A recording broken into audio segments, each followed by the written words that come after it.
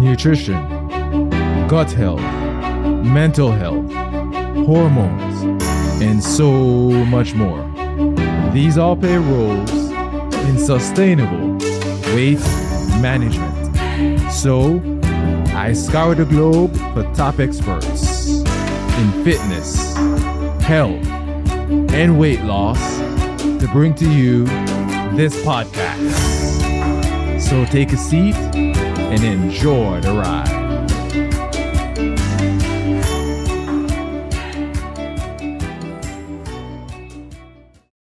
Welcome to another weekend short of the Matter Over Mind experience. I'm your host, master trainer, and weight management expert, Narado Zico Powell. And this weekend, I will explain the right time to eat starchy versus non-starchy vegetables. Because yes, there is a difference. So let's begin. See, first, I want to break down the differences. See, as the name implies, starchy vegetables contain more starch than non-starchy vegetables. Well, I mean, that's a given, right? See, starch is a type of carbohydrate that your body breaks down into glucose. So again, not all carbs are the same. See, starchy vegetables are higher in calories than non-starchy vegetables. And you've heard me talk about eating a vegetable with every meal, and I'm going to get into that in a little bit. See, starchy foods are an important part of a balanced diet. They provide energy, fiber, and various vitamins and minerals. So eating enough nutritious starchy foods can help with your digestion, satiety, and energy levels. And starchy foods come in many forms, like legumes, whole grains, starchy vegetables, and more. Now, given that starchy foods break down into glucose, the timing of that is essential, right? You've heard me talk about carb timing before. Well, starchy foods is definitely a part of that carb timing process.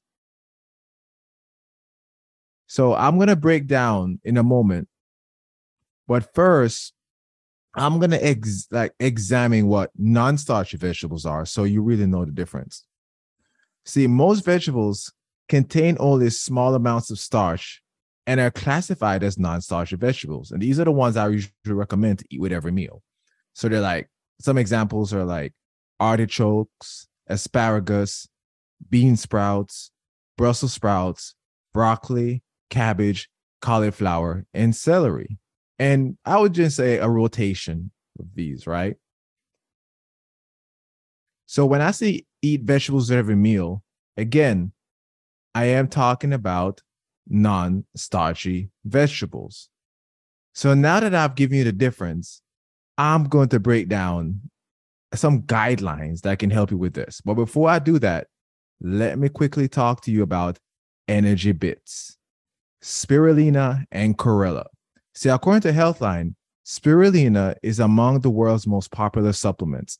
It is loaded with various nutrients and antioxidants that may benefit your body and brain. There's another Healthline article that states that chlorella has been shown in promise in improving cholesterol levels and ridding the body of toxins. Think about that.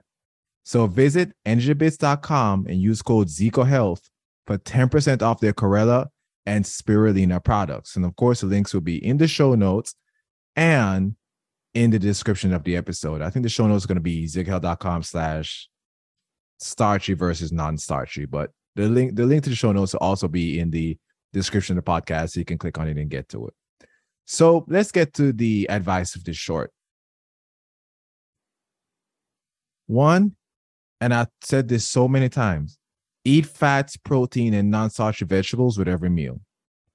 2, restrict starchy vegetables if weight loss is your goal. Now, I'm not saying avoid them altogether, but restrict them, right?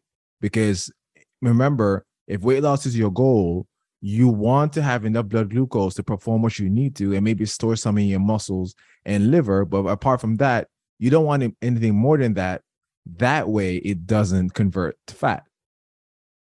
The next thing is always pair starchy foods or vegetables with a complete meal, like I mentioned first, with fats, protein, and non-starchy vegetables. And you want to eat the starchy towards the end of the meal not towards the beginning. That way, you already have your first one. You're gonna eat less of it, and two, the other nutrients that you're eating will slow down its digestion, restricting that blood sugar spike. The next is, and this is the cycling piece, eat starchy vegetables when your body can use it best, meaning earlier in the day, primarily before your workout, so your body can use it best. Think about that. Because you eat it, you go to work out, your body can use that glucose basically immediately, especially if you do it like for a run or something like that, where, or a high intensity, or even if you're weight training, but you're going to cross the anaerobic zone, right, where your body's going to need more glucose. That can be a timing thing. But if you're trying to lose weight, you still want to restrict that so your body can use what it actually has. Someone's trying to build lean muscle, which a lot of times you do want to lose weight. You may also want to build lean muscle, so that it just kind of depends on the situation. But you know what I mean? If you're trying to lose a lot of weight, but maintain lean muscle, or even build some lean muscle in the process, which I recommend, still time your starchy vegetables or starchy foods right before your workout. And if you're trying to build muscle, but not necessarily lose weight, you do the same thing, but you have more room to add those starchy vegetables or starchy foods into your diet, so you have it for your workout. Consider better ways of preparation, like instead of frying your fries, air fry, right, to keep them crispy.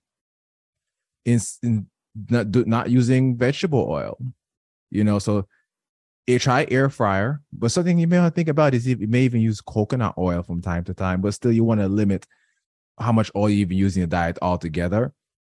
But coconut oil and olive oil are the healthier oils. Olive oil is not really, even avocado oil, but olive oil is not really a high temperature oil. Coconut oil is more of a high temperature oil. But if you're going to prepare something like say French fries, you just want to, I would say, not overdo your oils. If you're already going to pair it with fat and protein and non-starchy vegetables, you don't want to overdo your oil. So maybe even use an air fryer with instead of using the oil, right?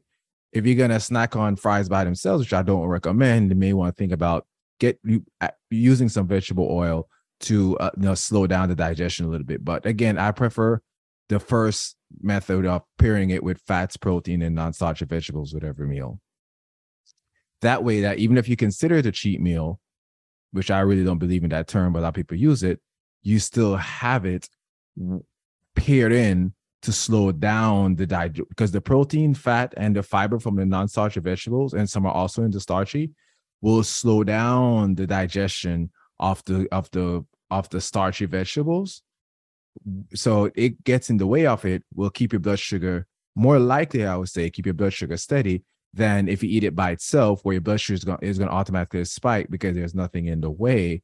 And then once your blood sugar picks up, your body's going to say, I have too much blood sugar, so let's store the excess. And if your muscles and liver are taken up with glycogen, guess what?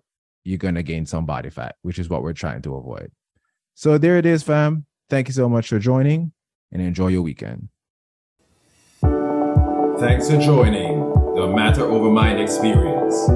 If you got good content out of this or any of my shows, save, subscribe, and share it with anyone who needs this information. Remember, always take the scenic route and enjoy the ride.